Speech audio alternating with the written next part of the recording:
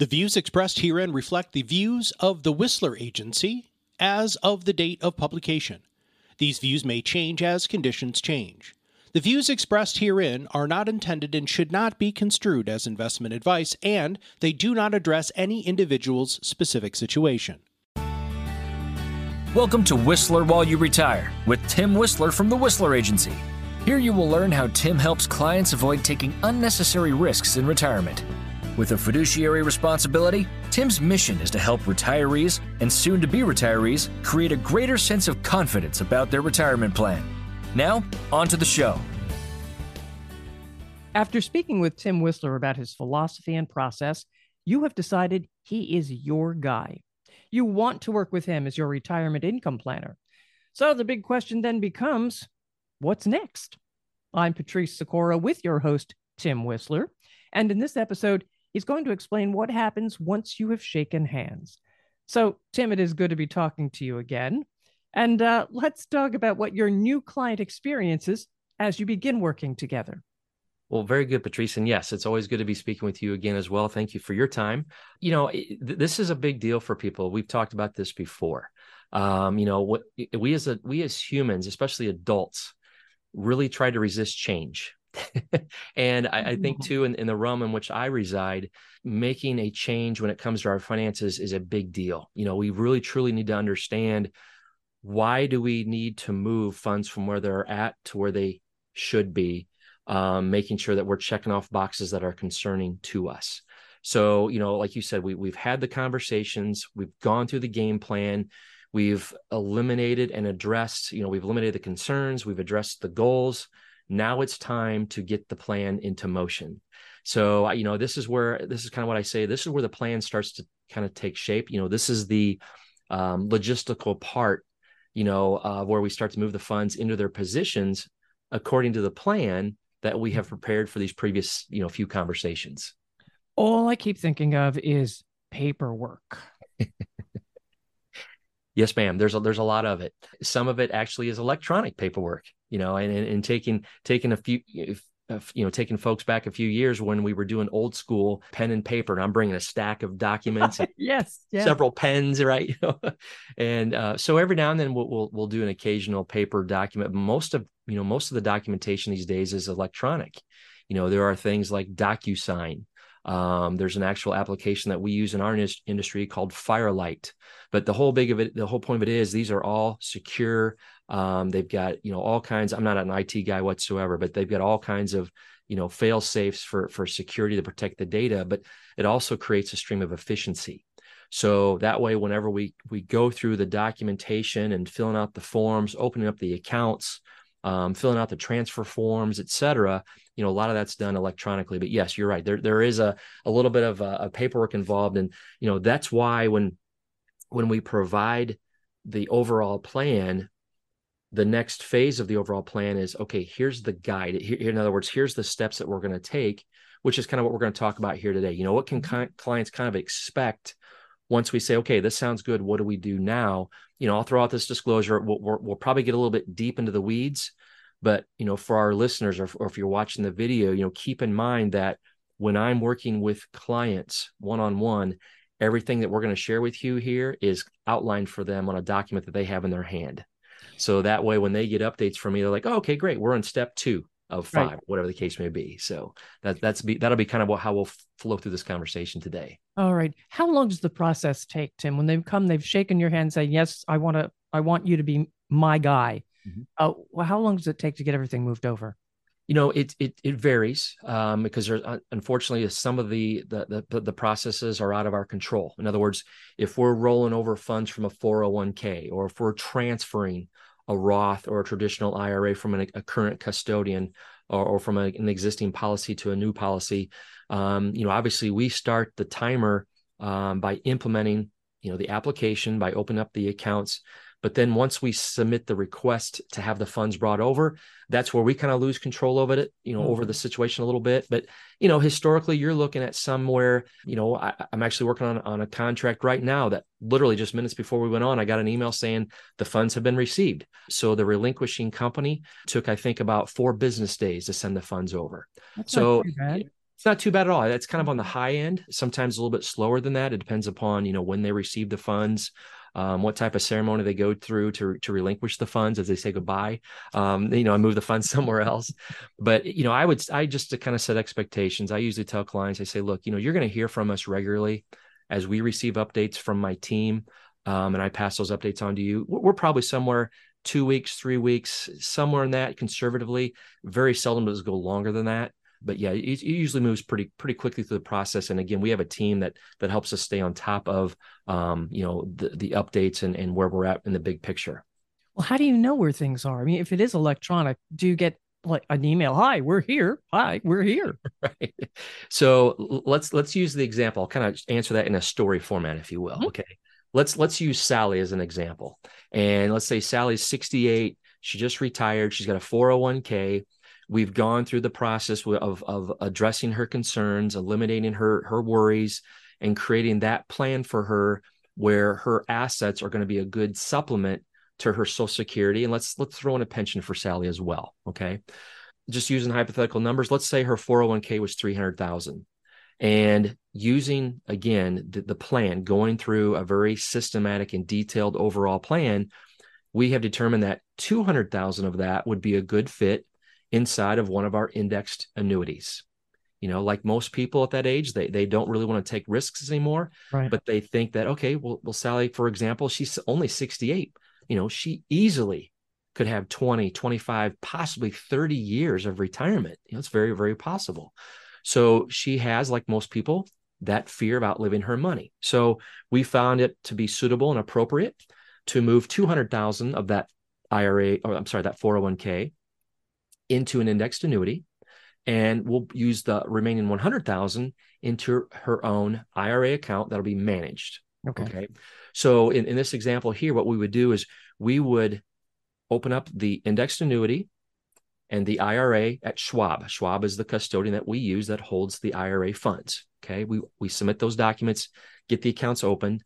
Once we have the account opened at Schwab, for example, we then, so how I hear about this, to answer your question, is I have a team that's updating me. Okay. So, I can track the progress of pending business through my indexed annuities. I also have a team who's behind me. That's all they do is track pending business for their advisors that they work with. So I've got that way then, as I'm running appointments or I might be conducting a workshop, whatever the case may be, I've got a team of people that are updating me through emails and letting me know, hey, Tim, here's Sally, here's her account number. It's open. It's ready to go. Mm-hmm. So that way I've got a team that supports me, to answer your question. And in this example with Sally, what we would do at that point, once we say, okay, Schwab, the Schwab account is open, it's ready to go, we then would provide instructions to Sally, because the 401k administrator, in most cases, wants to be in charge of where those funds go. Okay. They're not going to receive outside paperwork. They're going to basically say, okay, Sally is our former employee. These are her funds. She's in the driver's seat. She tells us what she wants to do. And we've provided instruction and guidance. And a lot of times I'll jump on that phone call with her as well and say, okay, we want to do a direct rollover. Okay. The reason why I use direct as part of the rollover process is because direct means it's going to go from entity to entity. It does not pass through Sally's hands. Okay. So that way we can utilize the paperwork from the 401k administrator and say, okay, Sally has an IRA account at Schwab. Here's the account number. It's open. It's ready to go. They then would cut a check payable to Schwab Clearing, right? The custodian. But the next line of the payable on the check would be FBO, for the benefit of, that's what it stands for, in Sally's name. So therefore that check is cut. It's issued. It can only be cashed by Schwab. More times than not, that check is then mailed directly to Sally. So I will provide, again, her an expectation, say, okay, you'll probably hear from, your 401k administrator. Let's say it's Fidelity, for example. They'll cut that check payable to Schwab, but they're going to mail it directly to you. Okay. Literally this week, I just opened up an account, not for Sally, but we'll call her Sally as well. And I just picked up the check last night. So that check is now on its way to Schwab. Okay. So you go to... That's just one of the things that we do to kick everything off, because we'll move all the funds from her 401k at one time to fund her IRA at Schwab. And then from there, we would do a direct transfer to fund the $200,000 indexed annuity with whatever company we select at that point. So once she gets the check, you literally go over there physically and pick it up and send it off. Yes, we do. For our out of state clients, I send them a priority mail prepaid envelope packet, and they send the funds directly to me. And then what we do is anytime that we take ownership of a check like that, then we record it through what we call a check blotter. And then I provide what's called a letter of instruction. So no offense to my friends at TD Ameritrade or to Schwab, but when they receive that packet, they don't know what the overall plan is. They've never met Sally, they've never met me, but they have this check in hand for potentially hundreds of thousands of dollars. That letter of instruction identifies Sally as the client, her account number, and instructions on where these funds need to go. And that way, once they receive, like, okay, perfect, this is Sally's money, here's her account, boom, that money gets dropped into her account. And again, we get updates as things get opened and as accounts get funded. So we're always on top of what's going on. And again, then I can make a phone call or send a text or send an email to Sally and say, this is where we're at in the overall process. All right, those funds are in their new home. What happens then? Okay, great question. So at this point, using Sally's example, 300,000 from her 401k is now in her Schwab account, and 200 of that now needs to go to the indexed annuity. All right. So now we've already filled out the application. The indexed annuity is ready to go. Now what we do is we send the transfer request form to Schwab from ABC Insurance Company, whoever, again, we select for the indexed annuity. And we say, send 200,000 of that to us and provide those funds for her policy that we've already documented. So then those funds come over. And then what happens after that is I get an email update. Normally I'm getting email updates either from my case managers who are again are tracking the progress of all this, or I'm getting an email directly from the insurance company as a status of when they receive the funds. They'll let us know. Mm-hmm. So once those funds now have arrived, what happens next? The application has been found to be suitable. They have found me to be in compliance as an agent of record. In other words, I've completed all the training I'm supposed to, complete for the product. My anti-money laundering training is up to date. All of that stuff has to be up to date because I got to be squeaky clean, which is good. We want advisors to be on the up and up. So once all of that has been approved, then they receive the funds. Then what they do, the final step is now they issue the policy. So the policy gets an account number assigned to it. The funds go in. They issue the contract, which basically means now they print all the documentation. They print you a little binder, if you will, of all the details that go into that policy. And then they will ship it to me as the agent of record. And from that point, if my clients are local, I bug my clients one more time. They already know I'm going to do this again, but they know that I'm going to reach out to say, hey, your policy has been issued. It's in my hands. When are you free for me to swing by and deliver it to you so we can go over all the details as far as what's going on?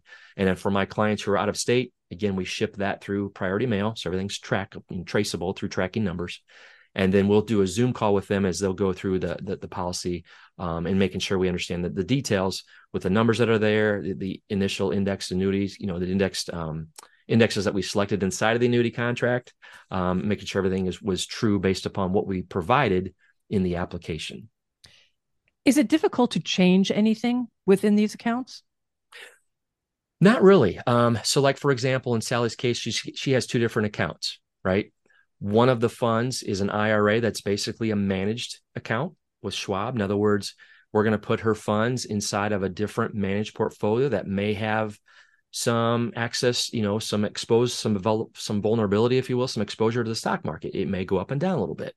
The bulk of the funds are inside of the indexed annuity. Okay. So to make changes, well, for a fund that's under a custodian account, yes, we can make those changes pretty frequently. Again, when we are utilizing a managed portfolio, in other words, the client, we put a client on the spectrum of 0 to 100 as far as their tolerance for risk. Okay. 0 being no risk whatsoever, 100 being like free for all, whatever, I'm fine with it all, and wherever they score in between. So we'll pick a managed model that matches that tolerance for risk. So if the client gets uncomfortable, maybe, or the client's like, I'm feeling pretty bold right now. That greed factor is taking a little bit over the fear. Let's get a little more aggressive. Yes, we can move some things around. I have the ability to go in and contact my, investment management team and either change the model all itself, or we can start to change a little bit of the allocations within that. So, those types of accounts allow us that flexibility. Whereas the indexed annuity, we don't change the holdings inside of an indexed annuity frequently. Most of them at a minimum are 1-year indexes. Okay. Like either a fixed account, let's say a fixed account is just going to be that % for the next 12 months, or what they call an annual point to point, for example, the S&P 500. So we're not going to move much around inside of an index annuity, but every time the index has an anniversary, which is either 1 year, 2 years, sometimes they can go a little bit further, not too often, then we have the ability to maybe reallocate those funds if we need to. Because, keep in mind, we've talked about this before, having multiple buckets of money on the table with each bucket having a different purpose, right? You think of safety, growth, and liquidity. Okay. What are the 2 characteristics for that bucket of money with Schwab? Can it grow? Yeah, it can. Is it liquid? Sure. Is it safe? Not really, right? Then you look at the indexed annuity, safety, growth, liquidity. Is it safe? Yeah, the principal is guaranteed. That's why it's called a fixed indexed annuity. Can it grow? Yes, it has the opportunity for growth. Do we give up some liquidity? Yes, we do. So that's why, again, before we make a recommendation for any type of transfer of funds from where they currently are at into any other type of holding, we go through that process and create that plan to say, okay, we're going to create this that's not only in your best interest and suitable for you, but also abiding by the fact that, hey, when life happens to you without your permission, and now you need maybe some extra funds because something happened to the car, something happened to the refrigerator, or whatever the case is, we lose power and all the food spoils in the freezer downstairs. We needed some excess funds. We're going to tap into that Schwab account because that has the liquidity behind it.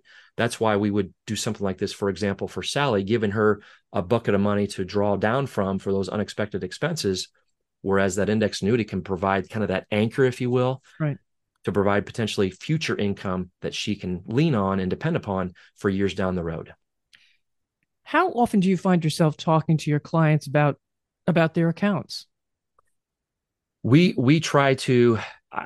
When I say try, I'm usually not a real confrontational type of an individual, but I really truly encourage us to meet at least a minimum annually, especially around the indexed annuity anniversaries, right? Okay, because you're going to get that statement, and regardless if we're on our first anniversary, or if we're in our 10th, a lot of times, we only get those anniversaries, those statements on the anniversary, which is usually every 12 months. So sometimes we forget, well, what's this number mean? What's this number mean? So that's why I like to really get together in person or through a Zoom conversation to review the indexed annuity statements annually. But the managed money, they're going to get statements every month. So I encourage my clients to say, look, you're going to hear from me pretty regularly. I like to send out a little video message to all my clients in one, group at a time, just maybe with a little bit of a 5-minute update on what's going on. Like I just sent one out earlier this week to my investment clients that said, hey, look, we're on this 11-day run now, that the highest run of a market on the positive side since February of 2017. Is it time to get out of the money market out of a money market account into the stock market account? No, not yet.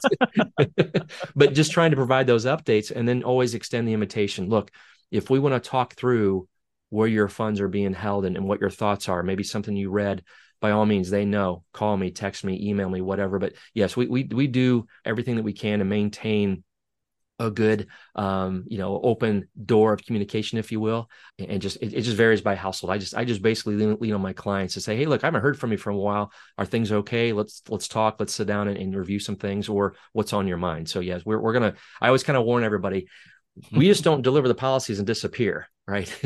you engage with me for a reason.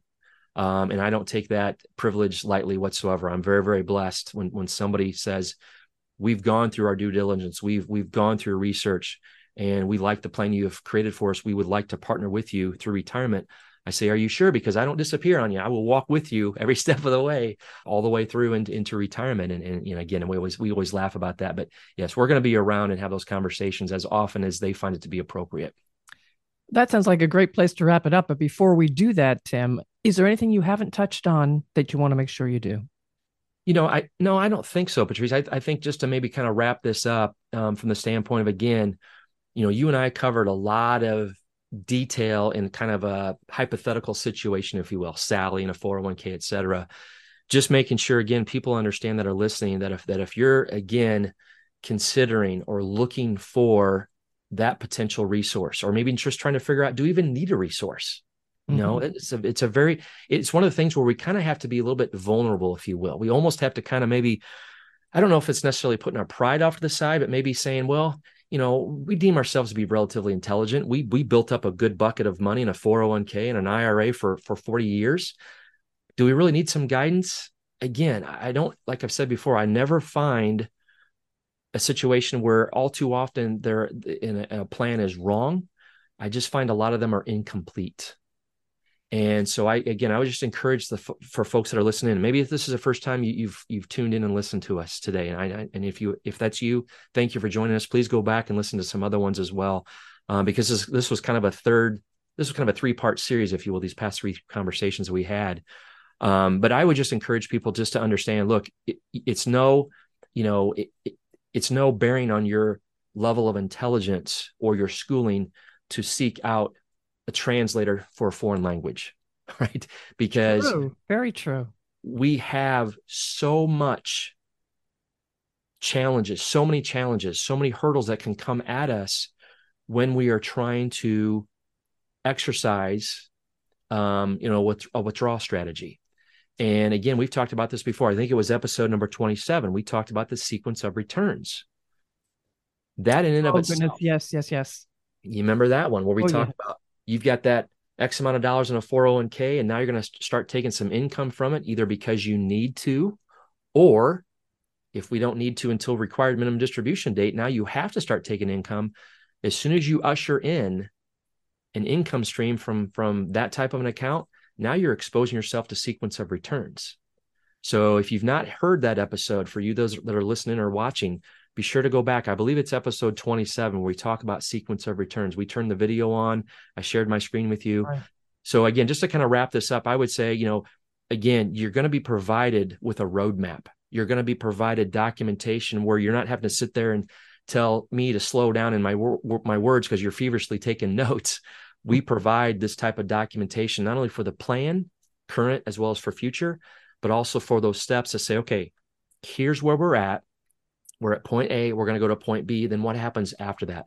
All of that documentation is provided through communication, because I learned a long time ago, Patrice, that an informed client is a happy client. Yes, absolutely. So I'm going to make sure that I provide to them, again, keeping them updated with what's going on and letting them know, hey, this is where we're at in the overall steps. Once we deliver that policy, now we kind of hurry up and wait. We kind of sit and lay low for a period of time. But again, they know that they have access to me. They're going to hear from me through different video messages, maybe an occasional email, maybe an invitation to a virtual web workshop that we're going to conduct online, or maybe one in person as well. So, we will do everything that we can to always provide content that's relative, that's pertinent, that it can be applicable to truly help them, again, realize their ideal retirement. And Tim, how can someone reach you? They can reach me a couple different ways. Number one, by phone, going old school, area code 309-291-0491. That rings to my office here at my desk. We can communicate through email, which is tim@thewhistleragency.com. There's still no T in Whistler, so it's just WHISLER. They can go on our website. Just simply go to www.thewhistleragency.com. We have a fantastic website that was created for us with resources such as links to our podcast, resources to small little videos that kind of explain different things, and just kind of share our menu with our services and how some of those services we offer might be applicable to what you're looking for. So again, feel free to email, call me, and we can schedule that discovery conversation. It's just kind of begin the process of trying to figure out, do we maybe want to seek out a professional resource when it comes to retirement income planning? All right. Well, follow or subscribe to this podcast, listener. Use the resources Tim is talking about. And if you have questions or ideas, contact Tim. Oh, and yes, share this. Be sure to share this with others. And thanks for being with us. Thank you for listening to Whistler While You Retire. Click the subscribe button below to be notified when new episodes become available. The information covered and posted represents the views and opinions of the guest and does not necessarily represent the views or opinions of the Whistler Agency. The content has been made available for informational and educational purposes only. The content is not intended to be a substitute for professional investing advice. Always seek the advice of your financial advisor or other qualified financial service provider with any questions you may have regarding your investment planning. Investment advisory services are offered through Foundations Investment Advisors LLC, hereafter known as Foundations, an SEC-registered investment advisor. The content provided is intended for informational and educational purposes only. The views, statements, and opinions expressed herein are those of the individual speakers and not necessarily those of Foundations and its affiliates. The information contained herein does not constitute an offer to sell any securities or represent an express or implied opinion or endorsement of any specific investment, opportunity, offering, or issuer. Any discussion of performance or returns is not indicative of future results. Any discussions of specific strategies are for informational purposes only and have been provided to help determine whether they may be appropriate for your specific situation. If applicable, the primary goal in converting retirement assets into a Roth IRA is to reduce the future tax liability on the distributions you take in retirement or on the distributions of your beneficiaries. Each individual investor situation is different, and ideas provided may not be appropriate for your particular circumstances. Foundations only transacts business in states where it is properly registered or is excluded or exempted from registration requirements. Registration as an investment advisor is not an endorsement of the firm by securities regulators and does not mean the advisor has achieved a specific level of skill or ability. Nothing herein constitutes a recommendation that any security, portfolio of securities, or investment strategy is suitable for any person. No legal or tax advice is provided. Please review your retirement, tax, and legacy planning strategies with a legal or tax professional before transacting or implementing any strategy discussed herein. Any comments regarding safe and secure investments and guaranteed income streams refer only to fixed insurance products. They do not refer in any way to investment advisory products. Rates and guarantees provided by insurance products and annuities are subject to the financial strength of the issuing insurance company, not guaranteed by any bank or the FDIC. This is not endorsed or affiliated with the Social Security Administration, any federal Medicare program, or any U.S. government agency. If applicable, we do not offer every plan available in your area. Any information we provide is limited to those plans we do offer in your area. Please contact Medicare.gov or 1-800-MEDICARE to get information on all of your options. All rights reserved. This podcast is designed to provide general information on the subjects covered. Pursuant to IRS Circular 230, it is not intended to provide specific legal or tax advice and cannot be used to avoid penalties or to promote, market, or recommend any tax plan or arrangement. For insurance products discussed, guarantees are backed by the financial strength and claims-paying ability of the issuing insurance company.